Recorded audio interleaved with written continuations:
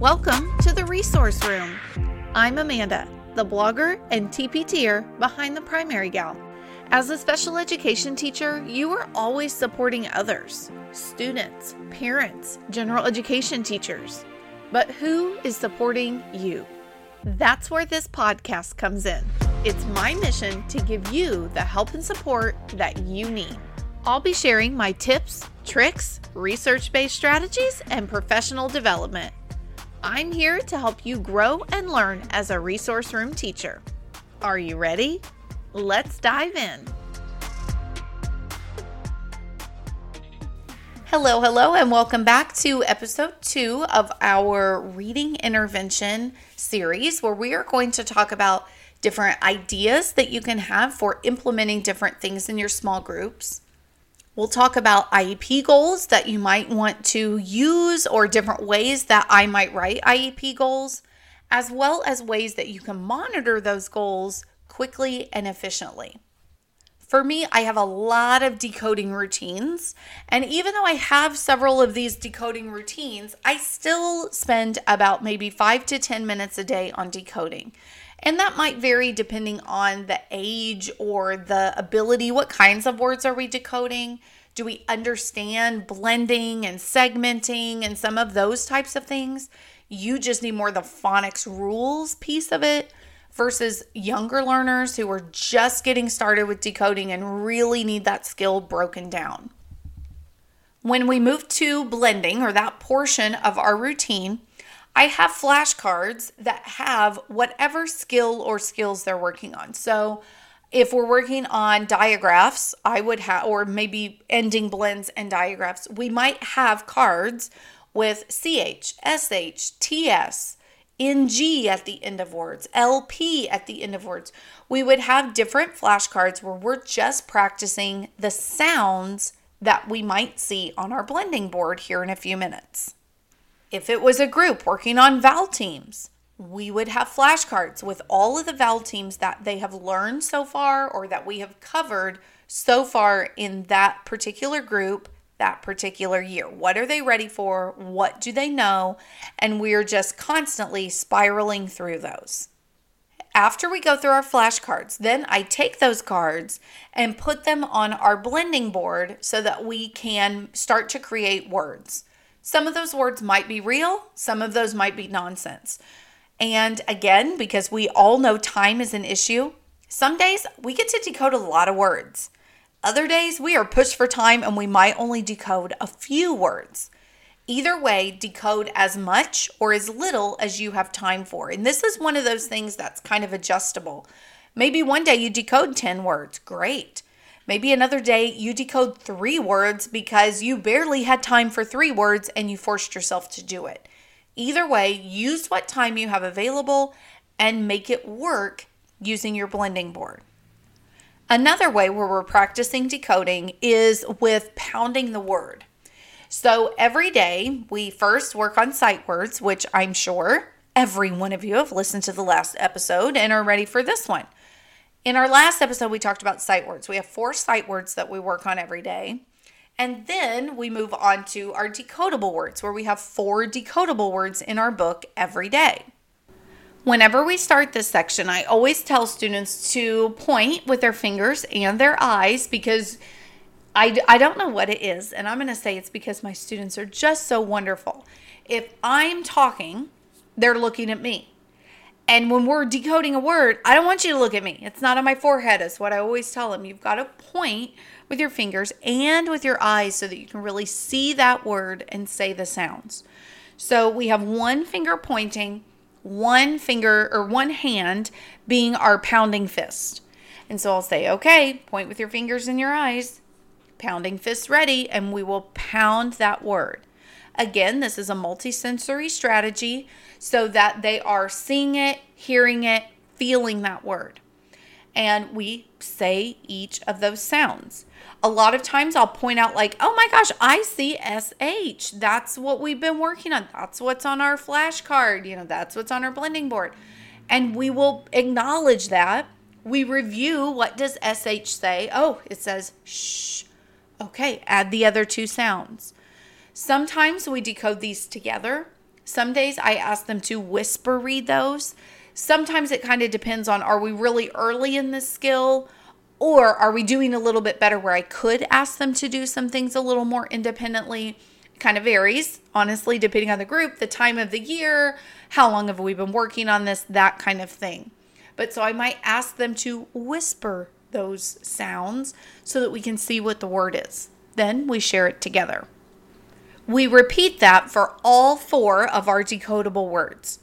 This is the time where we really talk about how some of our words look similar. So in this section, there are 4 words, but oftentimes 2 of them aren't even in the story, but they look very similar to 2 words that are in the story.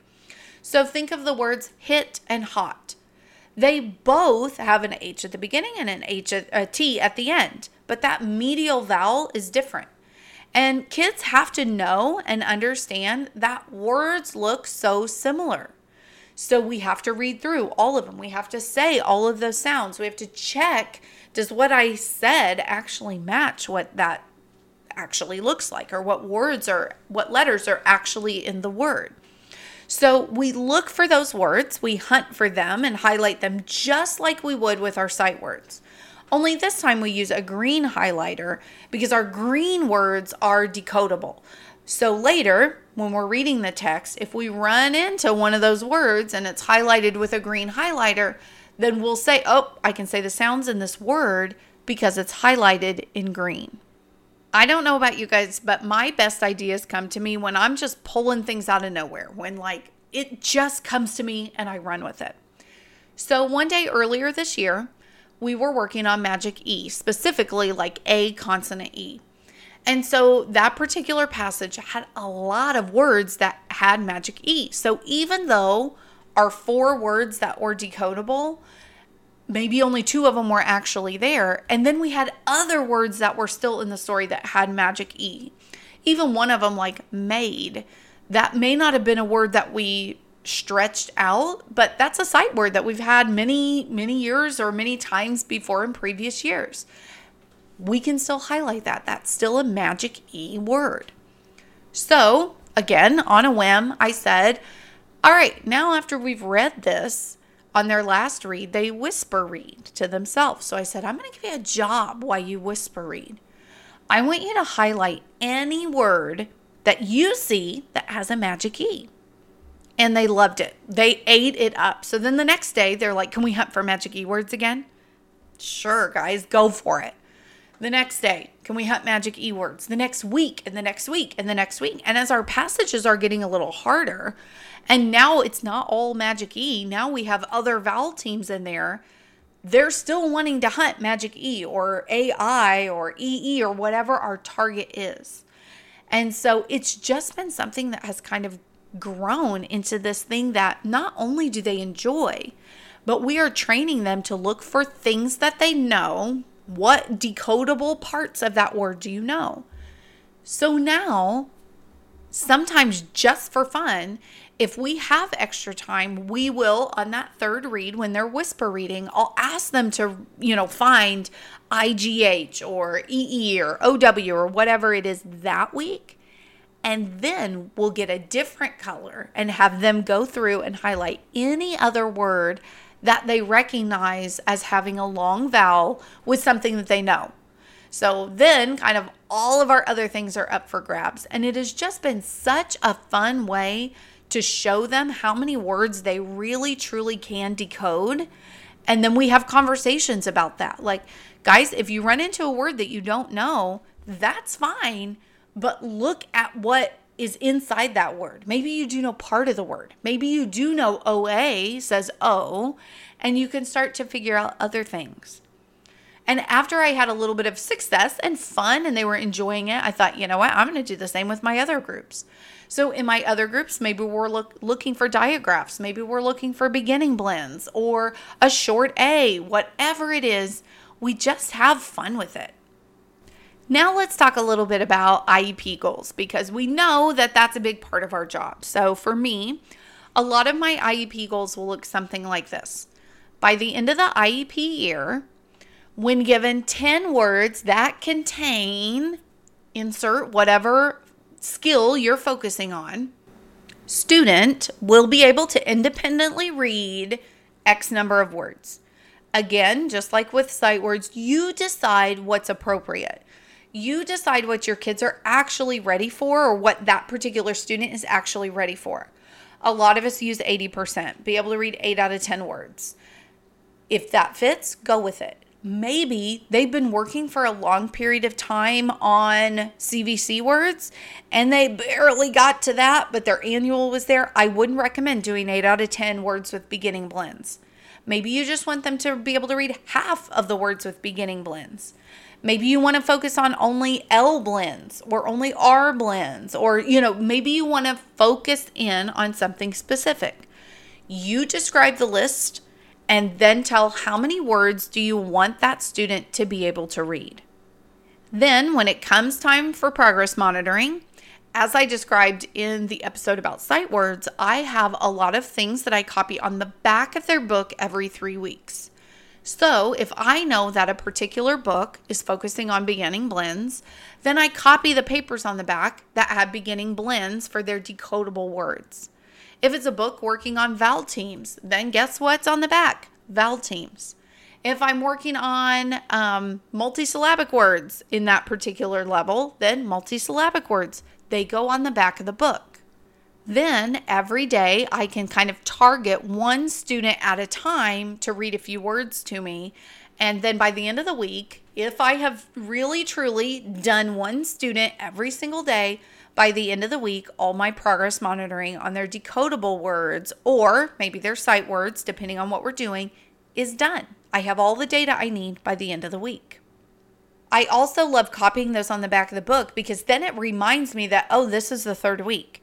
Maybe this is when I need to be watching their sight words. Maybe this is when I need to watch them for the blending board. Maybe this is when I need to watch their fluency goals. So just copying those on the back of the book is helpful to be like, it's week 3, or, it's been 3 weeks. I have to collect data this week. This is a data week, and it's just a good visual reminder. And because of that visual reminder, it also helps me then remember that, oh my gosh, it's progress monitoring week and I need to be watching what they're doing when I'm using the blending board. So that's another opportunity where I can target student 1 on Monday, student 2 on Tuesday, student 3 on Wednesday, and so forth, and see if I give them 10 words on the blending board, how many of those is that student able to decode? And I can do that just by watching. And what I love about that is I know if I give them 10 words, it's nice and easy data-wise. And then afterwards, I can just go back and write 4, 6, 2 words. What was it? Oh, he knew 7 words. It's very easy to collect that data and then jot it down on your clipboard whenever you're finished. I also have words, kind of like a digital flashcard on my computer, and I can call them over one-on-one and have them read those words from my computer. Again, just like with sight words, I really only do that once in 9 weeks. I don't do that all the time. I would prefer to do it in real life, in the moment, from the blending board or from the back of their book. But I do have them on my computer. I can call them over and say, hey, read these words to me. Ooh, now next student. Hey, come read these words to me. Move on to the next student. And usually that goes pretty quickly. I can do each student in about a minute or so, unless they're really struggling. But oftentimes then I might kind of discontinue it because what's the point in torturing you if it's a brand new goal and you don't know all of those words, or you're not going to know all of those words yet. And last but not least, I also have different rings where all of my words are printed on cards. And so then I can say, hey, is there any way you could have so-and-so read these words on these cards to you and tell me how many they know? Again, very much like sight words, it's just training them on what kind of prompting do you or don't you want them to say? What kind of speed are you wanting them to? Okay, 20 minutes later, we've read 10 words because it took them a good lengthy amount of time to decode. Do you want them to cut them off? Do you want them to help them? Do you want them to help them with vowels? What does each student need so that your paraprofessional can do that? That's not something that I rely on a lot just because, I am a bit of a control freak. I like to collect all the data. Only recently have I started experimenting, and my IAs do a great job. But I like to see what they do. I like to see, okay, are they just flipping a B and a D? Yeah, they didn't get it right, but is that something that we need to work on? Did they get all of it correct except for I and E for those medial vowels are killer, so that I can kind of adjust what I'm doing in my group. So that's an option. It's not one that I do a lot. Typically, I might give my para the book that we use and ask them to read some of those words. But again, only if I'm in a pinch. The control freak in me likes to do it all myself so that I know what their errors were. But that's certainly an option maybe for you. From this episode, I hope that maybe you are able to steal a couple of routines in your room, or maybe start thinking about, oh, I already do this to practice decoding. How can I progress monitor in the moment to make it a little bit easier so that I can just jot down a number on my clipboard instead of reinventing the wheel or stopping instruction, stopping that practice to progress monitor? I also want to remind you that there will be a free week of the reading intervention linked in the show notes. So if you're hearing all this and you're like, what? 4 sight words, 4 decodable words, we go hunt for it in the text. What the heck is she talking about? It is linked in the show notes so that you can go download that, get an idea of what is there. And then as these episodes roll out, you'll be able to see, oh, that's what she's doing. That's how she practices reading comprehension or decoding or open-ended questions or whatever in those booklets. So make sure that you grab that, and then I'll see you back next week where we'll talk about oral reading. Well, my friend, that's a wrap. Thank you so much for listening to the Resource Room podcast. I truly, truly love to help and support other special ed teachers. Because of that, I run a Facebook group just for us. Search the Resource Room and request to join. You can also check out my website, theprimarygal.com, for blog posts, pictures, and more information. Until next time, have a great week.